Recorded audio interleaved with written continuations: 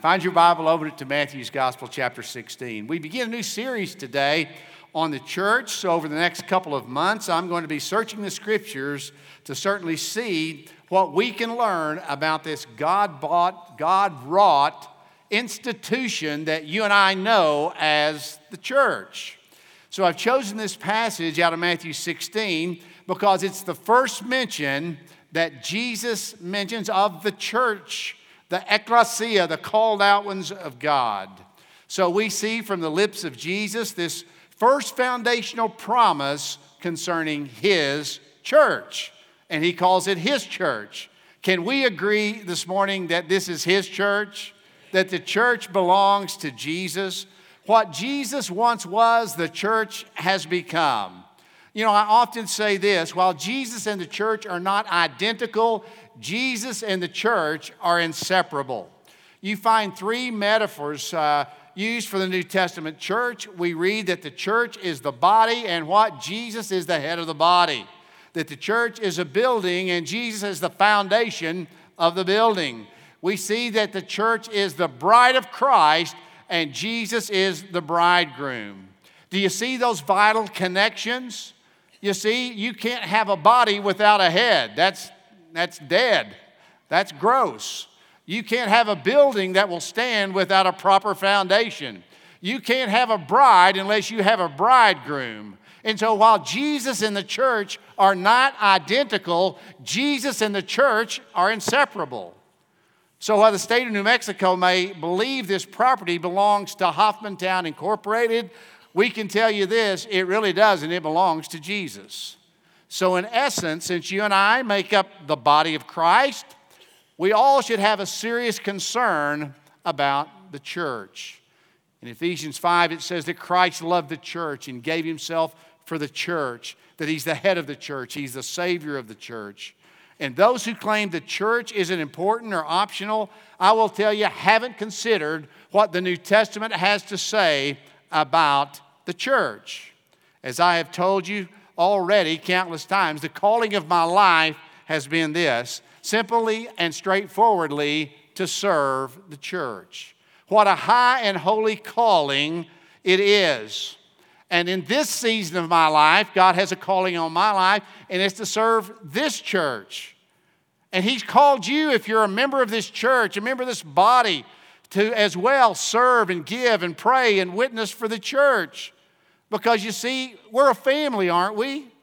And you know, in our family, when someone disappoints us, or there's a challenge with one of our family members, do we quit loving them? Do we abandon them? Of course not. We're quick to come alongside them, and let it be so in the church. So over these next weeks, we're going to be looking at the history of the church, the mission of the church, the future of the church, and to be reminded, this gathering today is a God-ordained deal. This gathering is His church. So please stand in honor of reading God's Word. I'm going to read from Matthew 16, verses 13 through 20. I think we'll have it up on the screen, and you follow along as I read. When Jesus came into the region of Caesarea Philippi, He asked His disciples, saying, "Who do men say that I, the Son of Man, am?" So they said, some say John the Baptist, some Elijah, others Jeremiah, or one of the prophets. And He said to them, "But who do you say that I am?" Simon Peter answered and said, "You are the Christ, the Son of the living God." Jesus answered and said to him, "Blessed are you, Simon Bar-Jonah, for flesh and blood has not revealed this to you, but my Father who's in heaven. And I also say to you that you are Peter, and on this rock I'll build my church, and the gates of Hades shall not prevail against it. And I will give you the keys of the kingdom of heaven. Whatever you bind on earth will be bound, and whatever you bound in heaven will be bound. Whatever you loose on earth will be loosed in heaven as well." Then He commanded His disciples that they should tell no one that He was Jesus the Christ. Father, we pray today for a filling of Your Holy Spirit. We thank You, Lord Jesus, for loving this church, redeeming these people. Send the Holy Spirit today, not only to abide in our hearts through faith and be our comforter, but as well that we might be one, even as Jesus prayed that the church would be one, that people might know that You are the Christ. I pray in Jesus' name, amen. You may be seated. Seems to me that we live in a day when the church is in constant white water. These are critical and certainly uncertain times for the church itself. The very question of the church is being somewhat questioned. The validity is being debated. Its effectiveness seems to be failing. And all too often, people simply marginalize the church, even by its most ardent supporters. George Barna, in his book, Religion in America, said 81% now arrive at their own religious views, oftentimes without any regard for the scriptures or the teachings of the church. 3 things we're going to look at today. We may even look at 4. Matter of fact, we are going to look at 4. 3 works, but 4's better. Amen. Number 1, let's look at first the context. In verse 13, Matthew gives us the location of where Jesus, his disciples, are arriving there at Caesarea Philippi. I know if you've been to Israel, been to the northern part, hopefully you got to see Caesarea Philippi. It's close to the border of Syria, not too far from Lebanon as well. It was a city built in honor of Caesar by Philip of Macedonia, who was the father of Alexander the Great. And today, if you travel there, there's still a few archaeological remains that are interesting to see. Mary and I have been there many times. It's near the headwaters of the Jordan River and close to these massive limestone bluffs. Indeed, it was a pagan city where great shrines to the god Pan were built. And according to mythology and their object of worship, he was half deity, half animal. He was born in a cave nearby. Some of the remnants of those old pagan worship sites are still standing today. So it was in that religious and pagan culture context that Jesus begins to question his disciples and ask, what are people saying about him? I mean, have you wondered why in the world is he inquiring about what people are saying? Certainly wasn't because he's having an identity crisis. All right, it wasn't even that he was curious about what people might be saying, but I'm telling you, it was a backdrop to teach his disciples things about the church. And the second truth I want you to notice with me, not just about the location, but down in verse 21, the notification that Jesus shares about his mission and the new emphasis of his ministry, what lay in store for him in the days to come. Verse 21, from that time Jesus began to show his disciples that he must go to Jerusalem, suffer many things at the hand of elders, chief priests, and scribes, and be killed and raised again on the 3rd day. So let me shine a little light as we move past this, where Jesus is revealing in this context not only regarding his destiny, but the mission that lay before him. First, we see the place. It's going to happen where? In Jerusalem. This horrific event that we know as the crucifixion of Jesus Christ happened in Jerusalem, the city of David, what the psalmist called the city of God, the spiritual capital of the world, where Herod's magnificent temple stood there on Mount Moriah. We call it today the Temple Mount. It's where they would travel and make their pilgrimages to these Jewish religious feasts that were celebrated, where sacrifices were made. And Jerusalem was the appointed place where the Savior of the world would die. But secondly, we're told also not only about the place, but about the punishment that would be his. He said, I've got to suffer many things. And indeed, he would suffer many things. We know about the beatings. We know about the scourgings. We know about the humiliation of that cursed destination, that Jesus would be nailed to a Roman cross to be killed. And that cruel and inhumane practice was reserved for the insurrectionists and hardened criminals, the murderers of Jesus' day.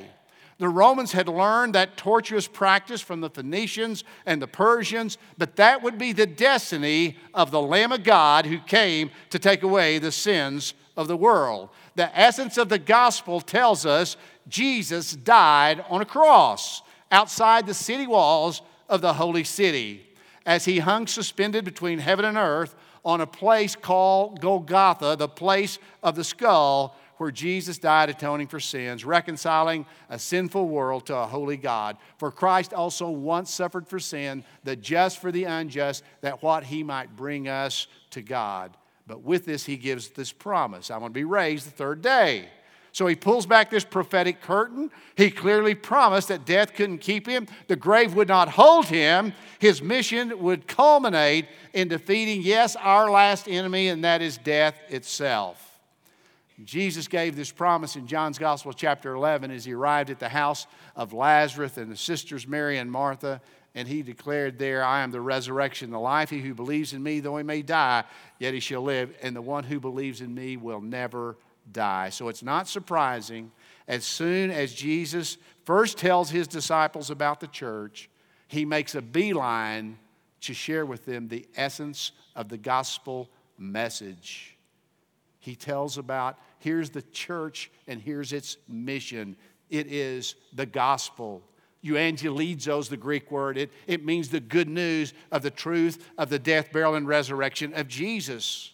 And so now Jesus is setting his face like flint to both demonstrate and facilitate this monumental mission that lay ahead. Just as he said with simplicity in Jericho to a short little man named Zacchaeus, I've come to seek and to save that which was lost. What a perilous and puzzling mission. Jesus Christ, the God-man, dying ignominiously on a cross. And Paul would write, for the preaching of the cross to those who perish is foolishness, but to us who are being saved, it's the power of God. So we see the context. Let's move quickly. Secondly, we see the consensus. Jesus seems to want to hear what the public opinion of him is as he asks the question, who do men say that I am? Isn't that really the question of the ages? What do you believe about Jesus of Nazareth? Believe me, the response to that one question has eternal significance. You get this one wrong, there's no hope for you.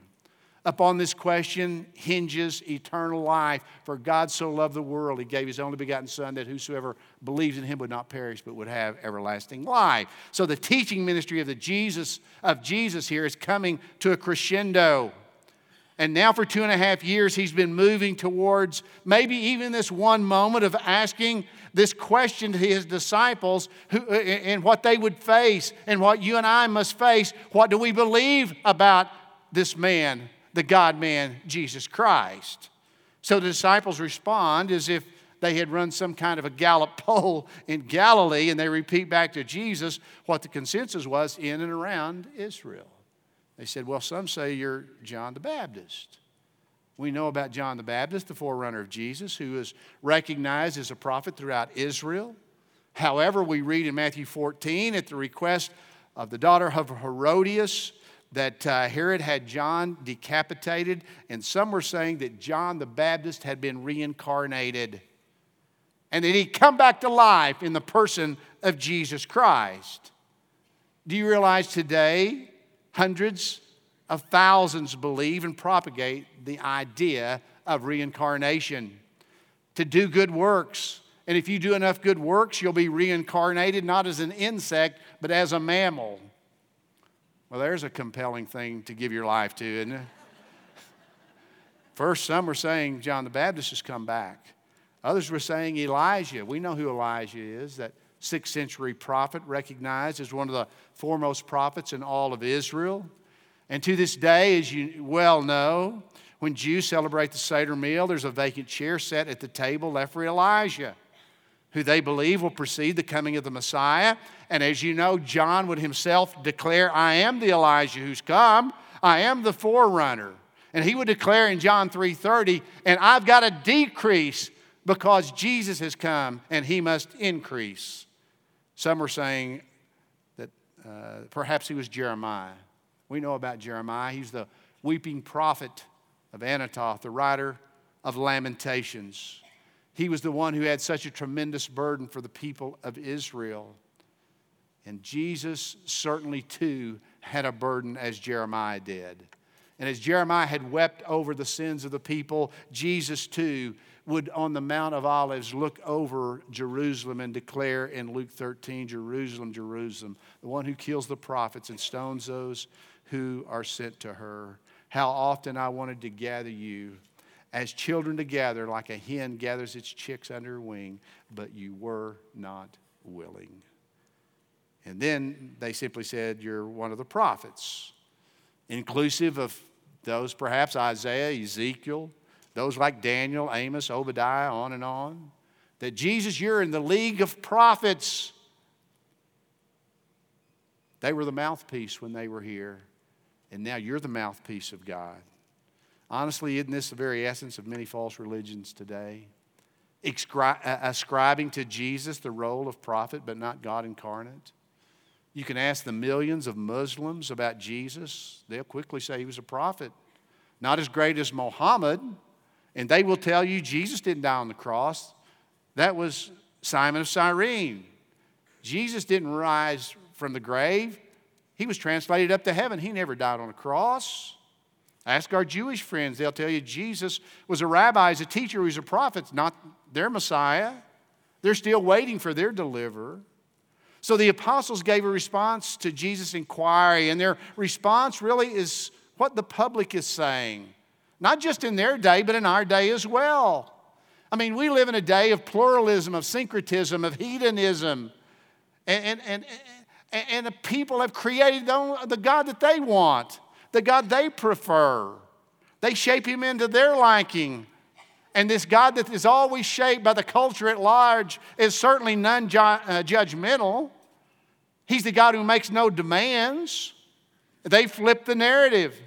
And they declare now one God is as good as another. There's no certain God. There's the God that you prefer. But can I tell you and remind you once again, the essence of the Christian faith is about the exclusivity of Jesus Christ and he alone being God. He is the pathway to heaven. Just as Peter in the streets of Jerusalem in Acts chapter 4 would say, neither is there salvation in any other, for there's none other name under heaven given among men whereby you must be saved. Now let's look at this confession. So after asking what others are saying about himself, he turns and asks the apostles, what do you say? Second person plural, emphatic.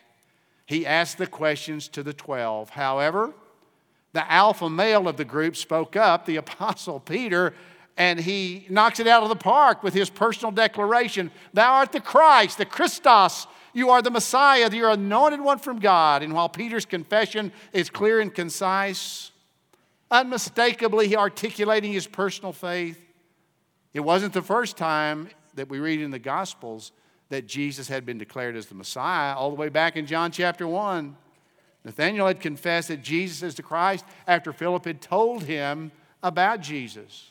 In Matthew 14, after Jesus calmed the raging storm in the Sea of Galilee, what did his disciples collectively say? Surely he is the Son of God. You remember in John chapter 6, after Jesus had sent the multitude scattering because he began to talk about these difficult things about eating his body and drinking his blood. And we read in John 6:60, therefore many of his disciples, when they heard this, they said, this is a hard saying. Who can understand it? And then verse 66 said, and from that time on, many of those who had followed him left him to follow him no more. You remember what happened. Then he turns to the 12 and said, but what about you guys? Will you leave? To which Peter gave this great confession. Lord, where can we go from here? Only you have the words to eternal life. And we believe that thou art the Christ. Can I tell you today, people are going in every direction, trying to find some peace. They are going every direction looking for contentment, searching for some purpose or meaning in their life. But they all end up at a dead end, full of broken dreams and heart-wrenching despair. Because it's just like Peter said, Lord, where can we go from here? Only you have the words to eternal life. Jesus is teaching. He's the Son of God, the Savior of the world. But he is the rabbi. He's the Rabboni. He is a teacher. And he's using a unique method here, and we find him really throughout the Gospels teaching in unique ways. We find him first preaching. He would stand in the synagogue there in Nazareth and in Capernaum. He would preach and make proclamation.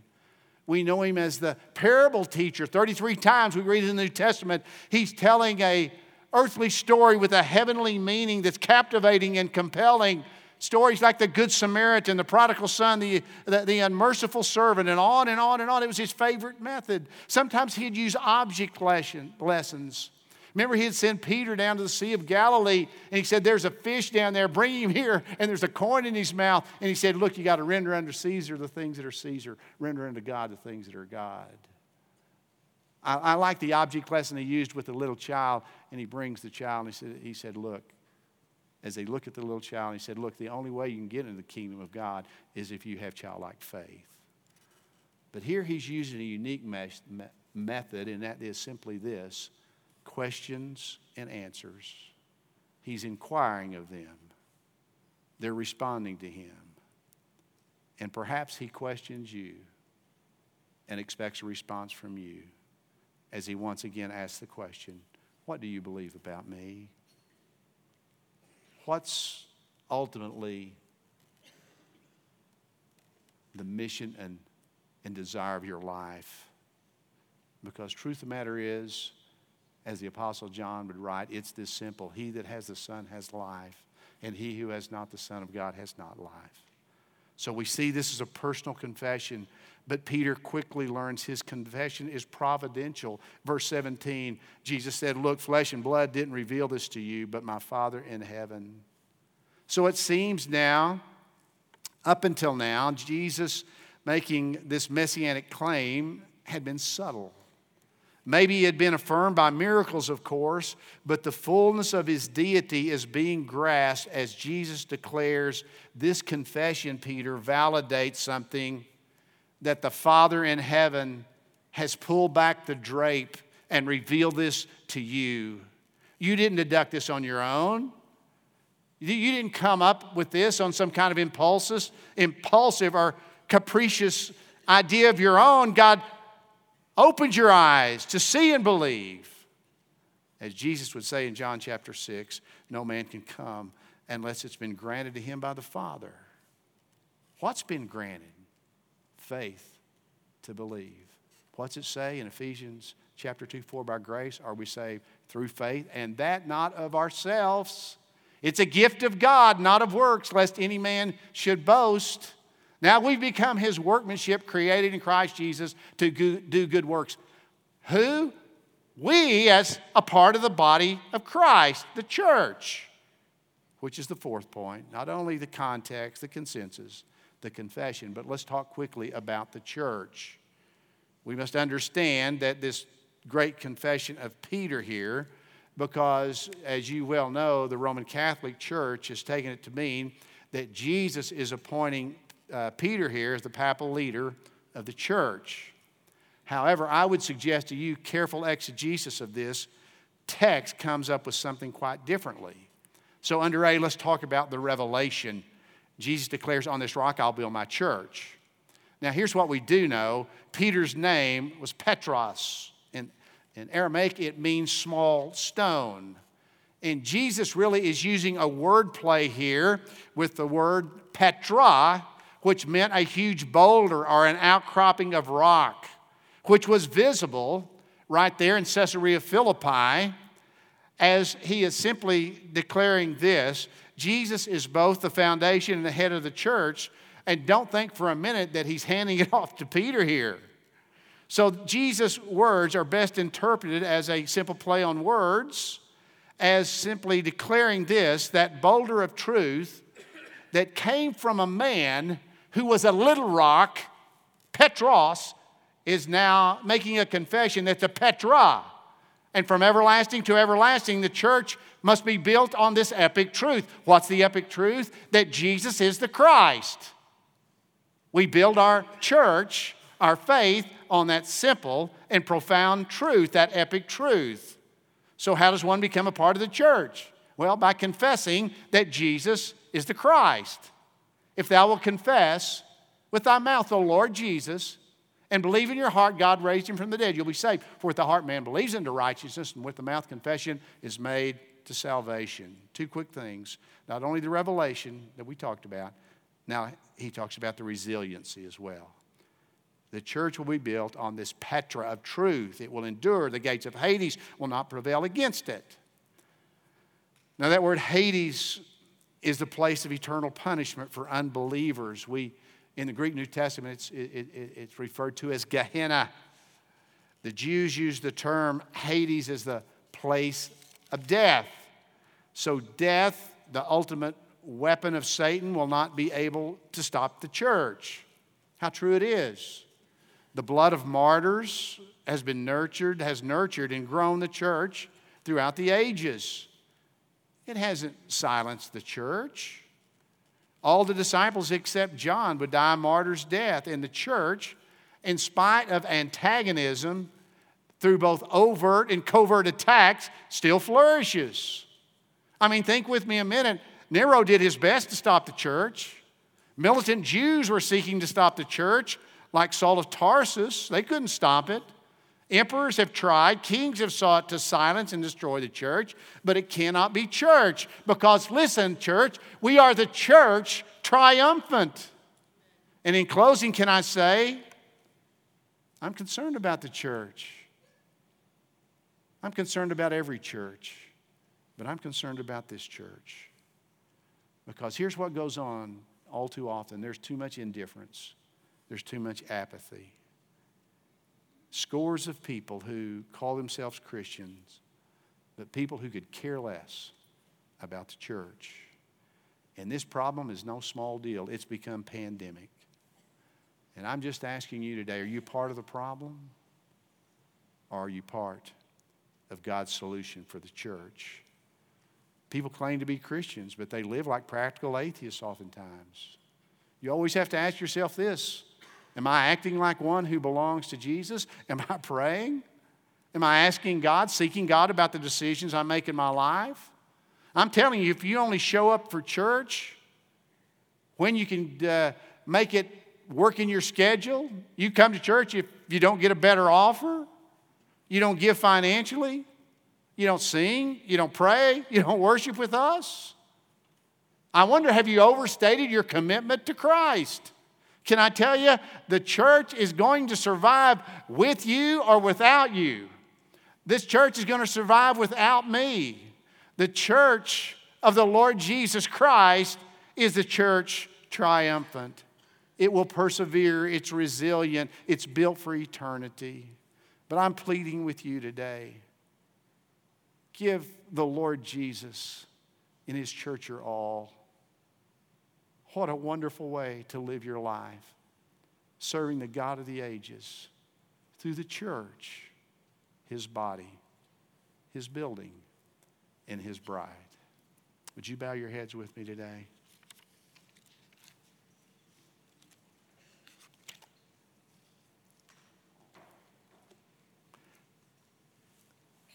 Father, help us to love what you love. And you love this church. You've redeemed us, set us apart, sanctified us.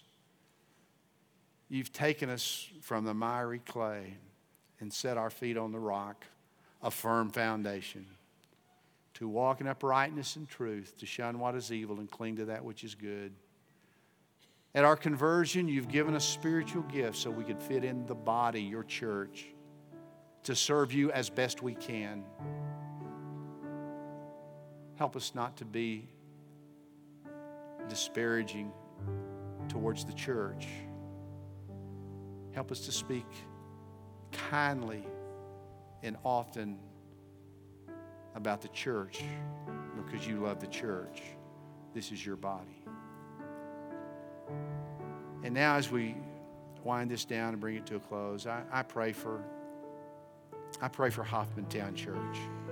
Lord, thank you for giving me a love for this church. Thank you for calling Mary and I here to be a part of this church. And Lord, I pray that I could play some small part in taking us the right direction, a God-honoring place where Christ is preached and people are won to the kingdom, and where we love them and we stand by them. Help us, God. And Lord, as we've done over these months, we've given a personal invitation to invite people to make decisions for you. We want to do that today. And Lord, I would pray that you would send the Holy Spirit as only you can to convict of sin, righteousness, and judgment for the sake of our Savior. I pray if there's some people with aught against this church, that they would get right in their heart today. I pray if I could pray with some of those people that, Lord, you'd bring them our way. I pray that many would respond today, being compelled to simply say by coming, I want to love what you love, Jesus. I want to be effective for you. I want to have peace in my heart. I want to have contentment in my life. I want to have direction. I want to have purpose. And I know it's not found in a different job. It's only found in fleshing out a faith in you. So this is your invitation. We lift up Jesus, knowing that when we do, you'll draw people to him. I pray in Jesus' name. Amen. Stand together. David's going to lead us in this invitation hymn. Staff will be at the front. I'll be here as well if you'd like to come and pray. If you're here today and you've never accepted Christ as your personal Savior, I'm telling you, Jesus is the hope of the world. Come give your heart to him. Live forever. Become a part of the church. We pray and ask these things in the name of Jesus. You come right now. While we sing, God Calls. The church is one foundation, is Jesus Christ her Lord. She is his new creation, by water and the word. From heaven he came and sought her to be his holy bride.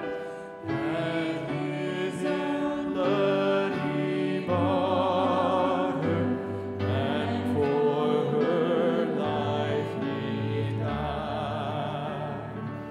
Elect from every nation, yet one o'er all the earth.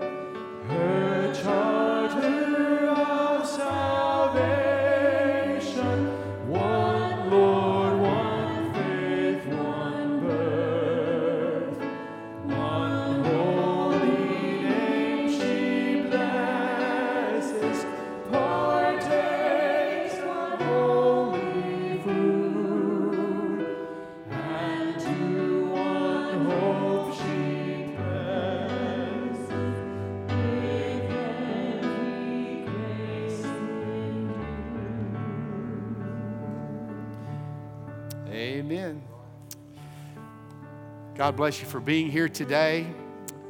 We're looking forward to being back over these next couple of weeks and praying that God would honor our time together and be glorified in his church. Thank you for being here. And if you haven't gone to your K group, your Bible study class, we're certainly dismissing you to be involved in one. Mary and I have gone countless times to various K groups, Sunday school classes. They're awesome. You become a part of one. Become a part of that small group, that family of God meeting together. You'll be blessed for it. Get out of here.